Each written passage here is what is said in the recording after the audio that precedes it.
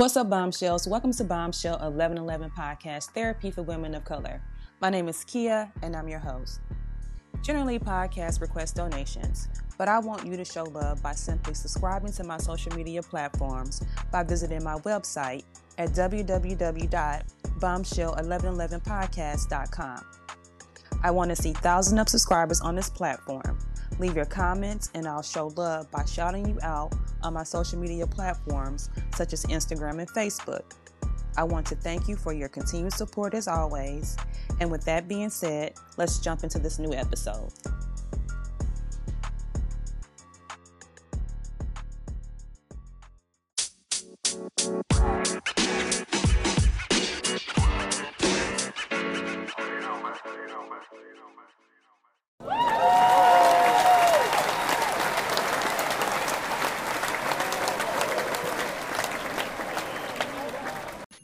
Hi, I'm Renaud Purifoy, and I'm here with Bombshell 1111 to drop some bombs on anxiety. Thank you so much, you guys, for joining us tonight. Welcome back, Bombshells. I'm Kia, and I'm your host. Tonight, you guys will be talking about panic disorders with my special guest, Renaud. So without further ado, you guys, let's jump right into it. Welcome, Renaud. How are you?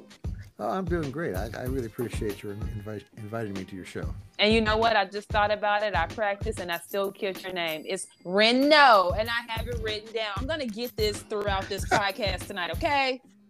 Well, it's French and it's been anglicized, so, you know. So thank you again so much for coming on and being a part of the podcast. I'm so excited to have you on tonight again because you are a male coming on the podcast. I don't frequently have a lot of men to come on the podcast, generally women. So again, I'm excited for you to come on tonight, and thank you again. Thank you. Oh, you're welcome. So let's just jump right into it. I do have your bio down below in the description box, but I would like for you to give a short description of who you are, where you're from, and what you do. Sure. I spent 20 years working with anxiety disorders, mostly panic disorder, but then a lot of stuff around that, OCD and generalized anxiety disorder, things of that nature. And certainly a lot of the family comes in, and so you get anger and other issues get mixed in with it. But anxiety disorders were the main thing that I worked with. And then I retired because practicing here in California gets to be really crazy, and I started teaching psych at a local college and did that for a while. Now I'm just speaking, doing books, got a new book I'm working on and going to be out next year, and talking on shows like this and just spreading the word about the fact that you can get better. Well, you didn't say who you are. Who are you? Oh, I'm Renaud Purifoy, and I was a therapist for 20 years, yes, and now I'm retired from that. Wow. Go ahead. Well, and anyway, so yeah, it's been fun. I mean, I grew up interested in animal behavior and studied animal behavior. I was a bio major with chem and math minors, which made me kind of an odd therapist, because most of your therapists come out of the humanities or social sciences. Yeah. Wow, quite a lot of experience. So again, I'm excited to see what we're going to talk about.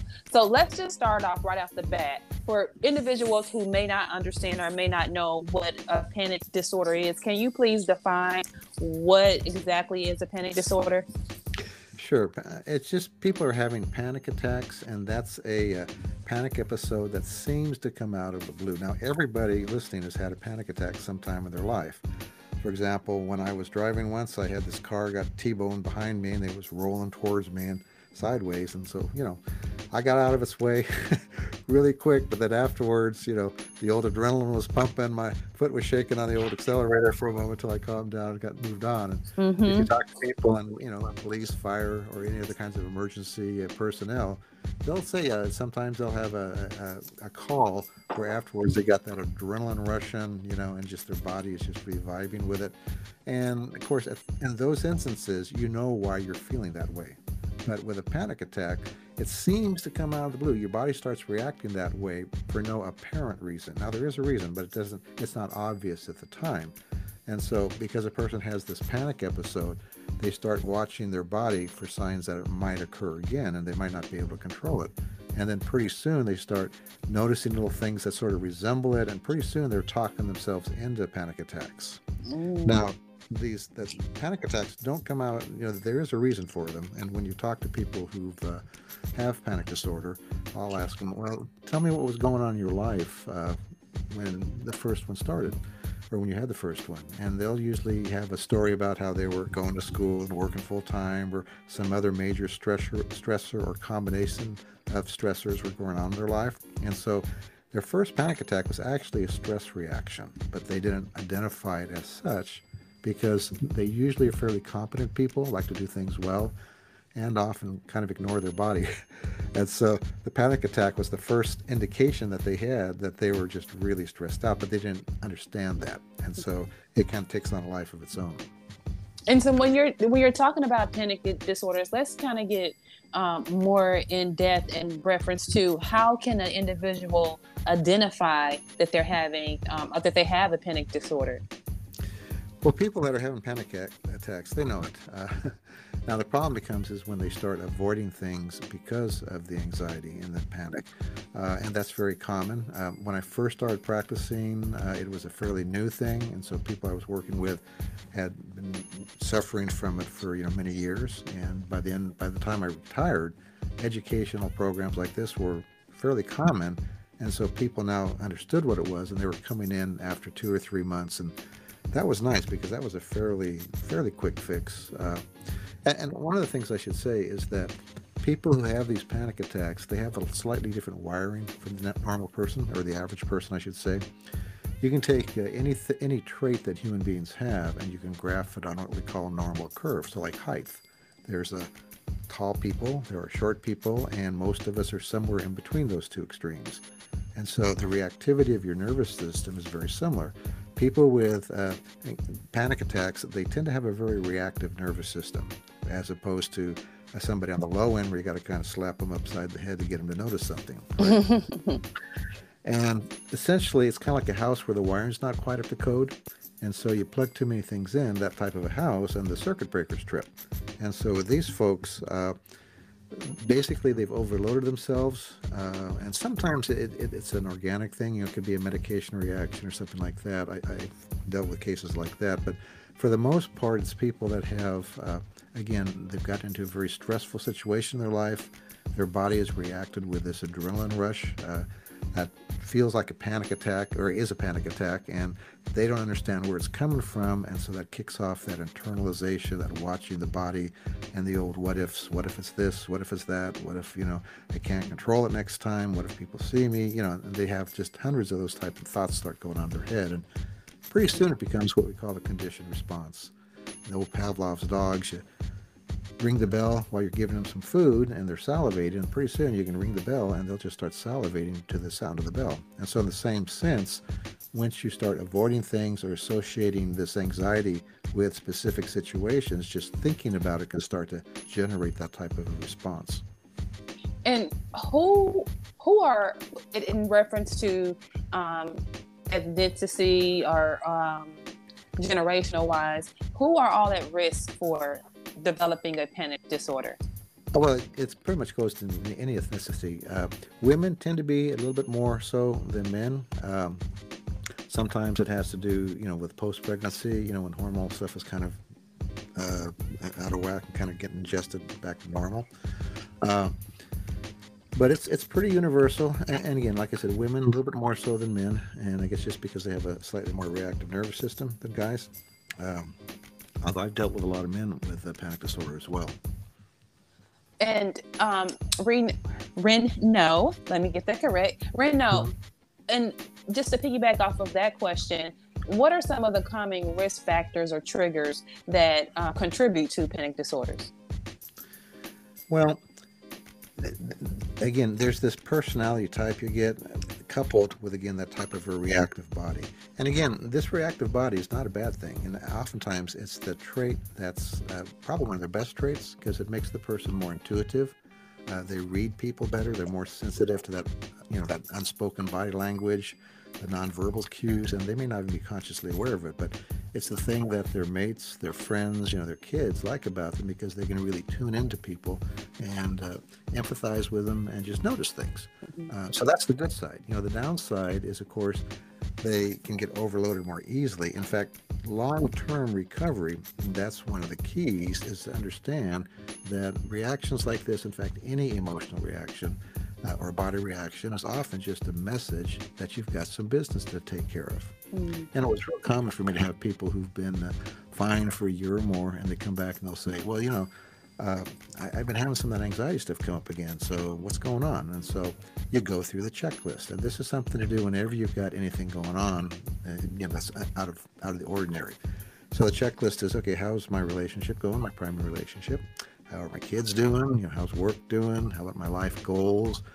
Anything unusual in the last week or so? And usually they will say, well, this happened, but it wasn't that big a deal. And so your body's telling you it was a big deal, so you need to deal with it. And that's just the wisdom of your emotions. You have to keep short accounts, especially if you have a reactive body. If you've got a less reactive body, you can ignore it, and it takes longer for all that stuff to build up inside it to have a reaction. And renew, renew. I don't know why I keep saying renew. I answer all kinds of stuff. Out here, we have Reno, Nevada, pretty close to where I live. So a lot of people just call me Reno. So and that's fine too. Reno, yes. Is a panic disorder a real mental illness? Because at some point everyone feels anxious sometimes. Exactly. And anxiety is a normal part of life. Anxiety is one of our two responses to a threat. The other one is anger. And when I talk about anxiety or fear and anger, I'm using them in a very broad sense. Anger can range from irritation to rage, and fear can range from just apprehension to panic. And those are our two natural responses to any kind of a threat. And which one we do, or which way we respond, has to do with our childhood training, the models that we receive, plus our belief systems, the things that we consider a threat, and those things that we feel are manageable will tend to go to the anger side. The things that are unmanageable will tend to go to the anxiety, fear side. So, and that's, like I said, it's kind of a combination of childhood rearing, belief systems, training, and a little bit of your wiring, because people do have different personality types. Mm-hmm, mm-hmm. Can people with panic disorder lead normal lives? Oh, yeah. I know hundreds of them that do. Yeah. The thing is, like I said, you have to go through a desensitization process.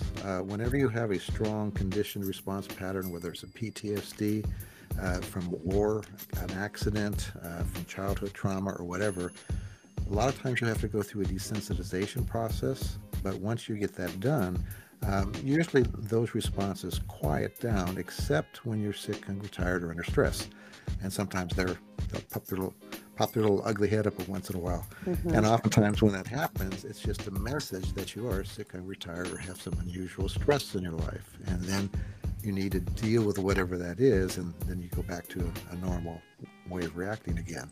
So yeah, and I think part of it too, for people that have this type of reactive body, is just adjusting that, that's just who I am.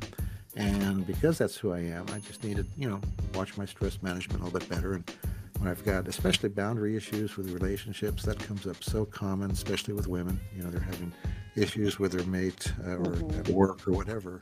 And instead of dealing with it, they just kind of sweep it under the rug. And if you got a reactive body, that's deadly, because that's going to start generating this free-floating anxiety, and in extreme cases, panic attacks. So, wow. It's not anything that's dangerous in the sense that it's going to kill you or anything like that. Although it does make you miserable. And once you learn how to control it, and once you learn how to listen to the messages that it brings, then actually it enhances your life. Because prior to it, you were just ignoring stuff and ignoring your body and ignoring issues. And now you recognize that my wiring tells me I can't do that. I have to deal with life as it comes up. And Reno, what kinds of anxiety treatments are available, and how effective are they? Well, there's a number of things. They certainly have medication, and for somebody who's just barely hanging on, a lot of times that can help to stabilize them, so you can use the what we call the cognitive behavioral tools. And if that is a route that somebody goes, then they need to make sure they've got a good diagnosis and somebody who's monitoring it, and the medication is doing more help than harm. Although most of the clients that I would see, if they were on medication, I would say, well, just let's not change anything until we get some other tools locked in place. If they weren't on, then I would say, why don't we try to develop some tools and then reevaluate this in a month or so. And usually they wouldn't go on the medication. And also for an occasional use, like if I got to take an airplane trip and I only do this once every 2-3 years or something, taking some Xanax before you get on is fine. As far as the other tools, the ones that you want to really focus on are what we call cognitive behavioral tools, and it's a whole basket full of things. First of all, you need some tools to manage the anxiety symptoms. And so those are things like relaxation response, or you can use like mindfulness or meditation. I would use a relaxation response, and I had a tape that I would give them. And then while they listened to it, it would instruct them to put their 2 fingers and thumb together. And it basically became what we call cue controlled relaxation. So when they're out in the field, they could do that movement. People wouldn't know they were doing it, and it would help to trigger some of that relaxation.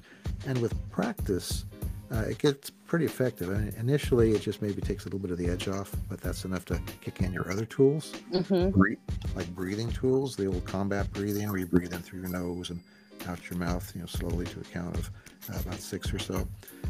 That works well to help with some of the hyperventilation symptoms, because people, when the anxiety starts, they tend to overbreathe, and that causes a lot of the lightheadedness and other symptoms that they have. And then you need to do some self-talk tools. And self-talk has a variety of ways that you use it. First of all, I like people that have a clear understanding of why they're reacting this way. This doesn't do anything to change anything, but people waste a lot of time thinking, why is this happening? I don't understand. How come I can't control this? And so they need to have a simple 1-sentence statement. Well, I was working full time and I was going to school. My fiance quit, and so I had a stress reaction. So something very clear like that. And then you move on to, okay, now what do I do about it? So understanding that I'm safe, because again, one of the false beliefs is that something dangerous is happening. And so self-talk tools such as, this is just adrenaline, it's not going to kill me, it feels uncomfortable, I don't like it, but I can function, because that's the other fear, is I'm not going to be able to function when I have this adrenaline response. So it's just adrenaline, it's not dangerous, and I can still function. In fact, I would talk to them about this, and oftentimes they would have an emergency situation or something where they would take care of it, and then they'd have their anxiety attack. Which again, during the emergency situation, they had all the adrenaline running, but they weren't paying attention to it, and that's the next tool, which is externalization. You can't have an anxiety attack if you're completely externalized. It's when you settle down, watch your body, and start telling all the negative things that you start to really exaggerate that anxiety going on in your body. So those are the basic anxiety tools for just helping to calm you down. The relaxation response, especially cue controlled, is good. Self-talk tools, having a clear explanation, externalizing, and breathing. Those types of tools you start with, and then you go out and you start practicing things. Now, since a lot of times history from your past gets mixed into all this stuff, sometimes you got to deal with that. For example, somebody who was raised and they had kind of a core belief of, I don't measure up, something's wrong with me. And maybe they kind of sort of covered that idea up and they were functioning okay. The panic attack will sometimes kind of reactivate that, and now they know that there's something wrong with them, right? And so sometimes you got to go back and deal with some of the childhood stuff that's, shaped some of their inner core response patterns and core beliefs, because they'll sometimes get reanimated and exaggerated by the experience of having panic attacks. And throughout this entire podcast, I've heard you several times just speak on addressing childhood traumas and how they contribute to panic disorders. And I think that's just like the number one thing that's connected to any disorder is something with childhood trauma, it seems as if. Because I noticed throughout this entire podcast, you kept saying that you need to go and address those things. And it's not 100%. I mean, I have had people with relatively, decent backgrounds develop panic disorder, and of course, those are the ones where it's easiest to get back to a normal, even keel again. Because now, once they understand what's going on, and they use the self-talk tools and some of the relaxation tools and stuff, breathing, Yeah. they work fairly effective. And it depends upon how limited a person is too. If you got a lot of junk from the past, then it Mm-hmm. exaggerates everything. If there's not so much, then it's usually not so bad. Got it. Got it. Got it. So, Reno, thank you so much for all of that knowledge and those tools in reference to panic disorders. But before we close out the podcast tonight, you are very knowledgeable in so many other areas. Of course, you're a therapist. But I wanted to spend a few minutes discussing one of your current books that you do have that focuses on anger. A Okay. lot of people deal with anger. They don't know how to properly deal with anger. Um, and so I would like for you to just, for one, define what is anger. Um, we Well, can start there. Yeah, we can just start there. anger, as I mentioned earlier, is one of our core responses to threat. In fact, we have seven emotion circuits in the brain for the seven basic emotions that we have. Anger and fear are the two twin sides of the coin for threat. And again, they get shaped as we develop belief systems and as we interact with the environment as to what is a threat and whether or not I can deal with it. Because for one person, a threat may be a loss of, maybe I have this belief system that I should understand things. I'm a man. I'm competent. I understand how to do stuff. Okay, I'm working on the car. Gee, I got a part left over. Now I feel inadequate and helpless, right? Mm-hmm. But that's not okay.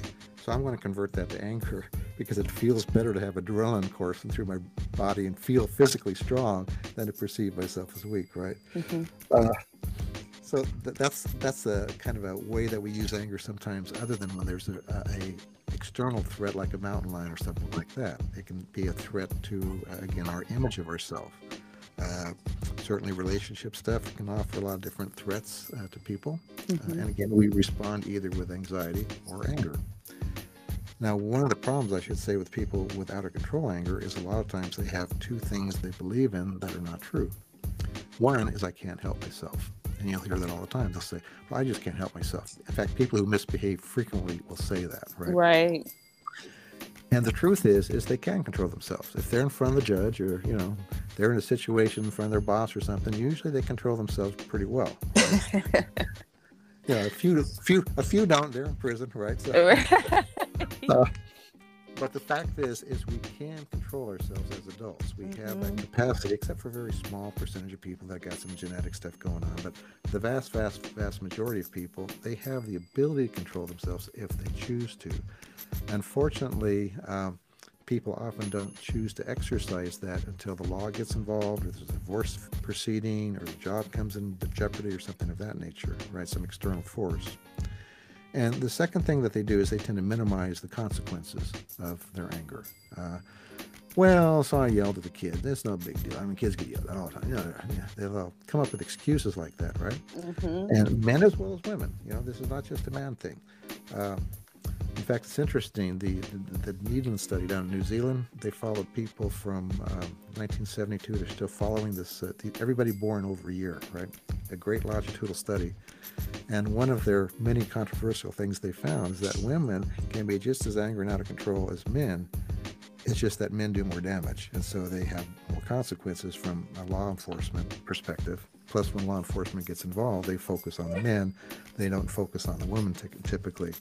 So women can have anger issues as well, and usually it's worse or it's most damaging with kids when kids are involved. Yeah. But yeah, so there are consequences. And of course, one of the big consequences if you're angry a lot is nobody wants to be around you. Mm-hmm. Now, let me say the positive side of anger, right? Because it is energy. It's energy and motivation. And whenever you assert yourself or set limits, There is low level anger that's driving that behavior, and that's a positive use. And in some cultures and some social situations, anger means control, and it means protecting yourself. And Right. so in those situations, having a short fuse, if somebody gets in my face, you're going to be sorry. Having that kind of a response pattern is very beneficial. Unfortunately, doesn't work well outside of that context, right? Hmm. And that's where sometimes people need to learn to okay, if I'm not in that situation anymore, this manner of responding is not serving me well at all. In fact, it's harming me. Um, yeah, so those are the two big myths that I run into with anger. And in reference to anger, because you're very knowledgeable on it, you wrote a book about it. What are some steps that you feel are beneficial to work towards anger management?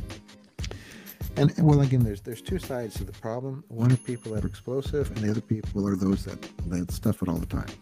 Neither one is good. Um, People that are stuff it, they tend to. In fact, let me work it this way. There's a continuum. You can draw a line, and on one side you have non-assertive behavior, and on the other side you have aggressive behavior. And somewhere in between is assertiveness, right? With non-assertive behavior, basically, I take care of your needs, I ignore mine. With aggressive behavior, I take care of my needs, I don't care about yours. And in between is this assertiveness where we try to come up with some kind of a mutually agreeable or beneficial solution. And there's all kinds of gradations in between those extremes as you go up and down this line, right? And in some situations, getting towards the aggressive side is appropriate. In some situations, moving to the non-assertive is appropriate. So having that full range of behavior is important.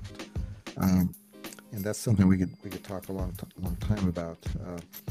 But maybe to get back to the person who's explosive, since that's probably the thing that needs the most immediate attention. Mm-hmm. When you work with somebody like that, for example, with domestic violence situations, the first thing you need to get them to lock into place is a walk-away strategy.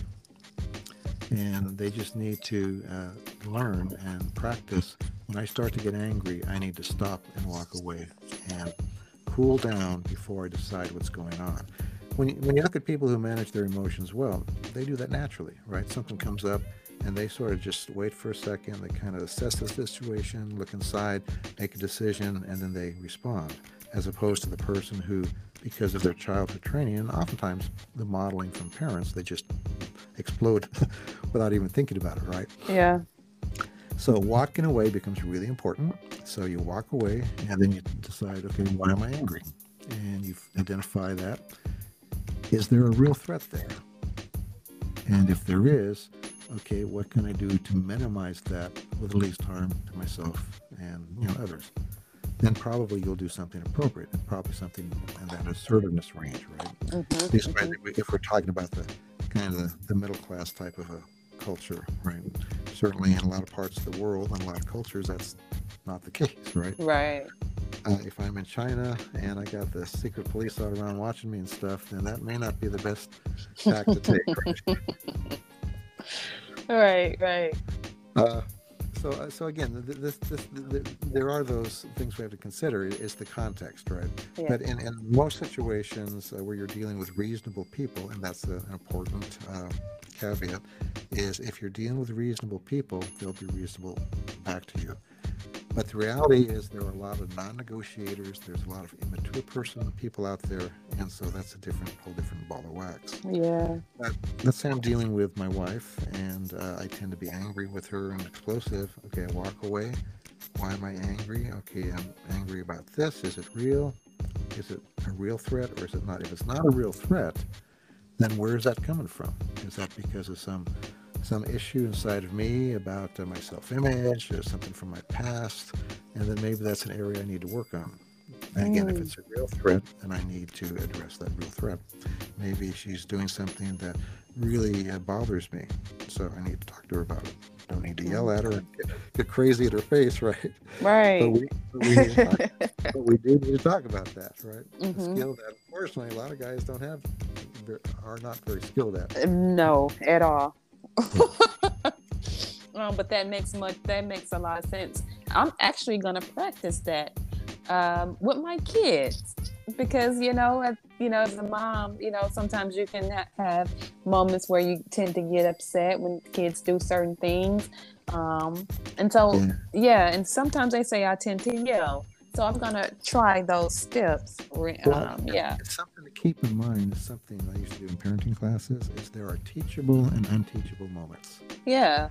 If a kid just breaks his favorite toy and you give him the toy care lecture, that is not a teachable moment.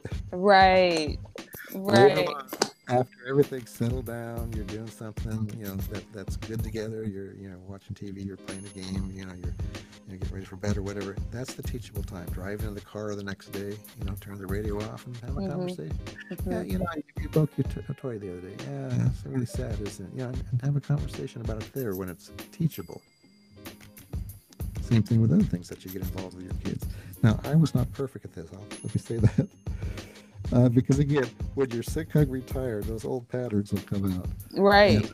And unless you've really thought about how you're going to act differently, you will do what your parents did. And that's just pretty universal. That's the fun thing about parenting classes is people, they would affirm that all over and over. Yeah, when I'm sick, hungry, tired, stressed out, I'm there just like my mom or dad talking, Then later on I'm saying, oh my gosh, what did I do? Correct. It's so true, because even my daughters, they say, Mama, why do you sound like Nana? And I had to think about it like, oh my God, I do sound like her. Oh my God. Yeah, so I get it. So your response is, well, who do you think raised me, right? Right. Oh gosh. So now on the positive side, let me say, your parenting skills are kind of like money in the bank, right? When you're doing things well, you're having fun with the kids and you're building that relationship, you're putting money in the bank. When you're acting like Nana, you're taking money out, right? Right. Exactly. That's it. Oh my goodness. And the other thing, let me leave your listeners with, the key to successful raising kids is relationship. Yeah. If you have a good, strong, positive relationship with your kids, that's what's going to carry you through adolescence. Amen. You can intimidate a little kid, but at some point in time, they learn you can't make me. Once they learn you can't make me, if you don't have that relationship where they buy into you as an advisor and counselor, you're in deep doo-doo. Yep. 100% agree. Totally agree. So, Renaud, let's take a few minutes here before we close out tonight and tell our audience a little bit about your book and where they can purchase your book on anger management. Yeah, well, all my stuff, I have a YouTube channel as well, and the easiest way to access all of that is my website, which is whyemotions.com. So if you go to whyemotions.com, you see all the stuff I'm doing. You got links to some interviews. You got links to the YouTube channel, links into the different books. There's audio versions of the anger and anxiety, as well as the paperback versions. I am getting my website redone right now, so but it should work out fine. If you run into problems, just wait a day or two, and it'll be fixed. So we're modernizing it a little bit. Some of the back side of it, the coding. And are you on social media, Facebook, Instagram? I don't do a lot of Instagram and Facebook for my own mental health. That's great. That's awesome. I commend you. That's awesome. I take breaks away from it. It's really important for your mental health, especially. So I totally agree. In fact, with my anxiety clients, one of the things I'd always tell them, this was back before the internet, I would say, don't watch evening news. If you want, and now if you want to get your news, find a website that aggregates the headlines, and you click on the things you're interested in. You can read about it, spend 30 minutes there, no more than that. Get on with your day. Keep your head out of media, and especially social media. If you do a lot of political shows and stuff like that, really limit how much time you spend putting your head into all that stuff, because it's programming. It's just a negative, inflaming stuff. Yeah, programming. So just again, for the listening audience, for anyone who wants to get connected to you, can you just please give them your website address again? Sure. Why Emotions, that's WHY, whyemotions.com. And see all my stuff there. And Renaud, is there anything that you feel that I missed that you'd like to share with the listening audience? Sure. I mean, if you're struggling, and again, the definition of a disorder or problem is it interfering with your life? There's normal anxiety, but if it's interfering or anger or anything is interfering with your life, get help. There's books, like mine and others that are out there that sometimes is enough to get you on the right track. If there's not somebody face-to-face that you can go see, there's all kinds of resources online, internet counseling, things of that nature. There's different groups and stuff. So get some help because you can live a better life. And before we close out here, Reno, do you provide services in person or virtual, or what type of services do you provide? How do you provide your services? Well, I'm retired now, so all my stuff's either through the YouTube channels. I've got a lot of things on, different types of emotions, anger, anxiety, and the books and stuff and some of the free downloads I have at my website. So I'm not individually into counseling anymore. I'm enjoying my great granddaughter right now. Oh, that's the best thing ever. We watch her on Mondays and Tuesdays. So. Okay, that's awesome. That's the best thing ever. And you know what? You guys definitely go check out his YouTube channel.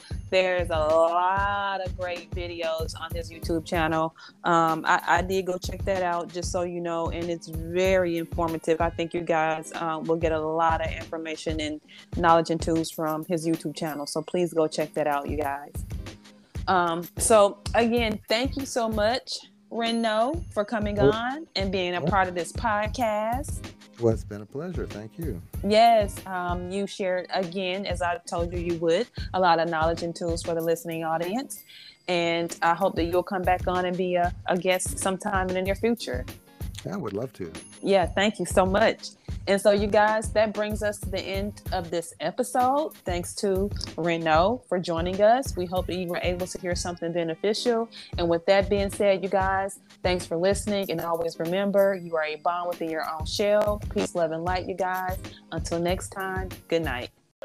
If you enjoyed this podcast, please make sure you subscribe so you're notified when a new episode is posted. Rate, review, and share this podcast with your family and friends. Thanks so much for listening, and I hope you're leaving with some valuable information that can help you on your personal journey.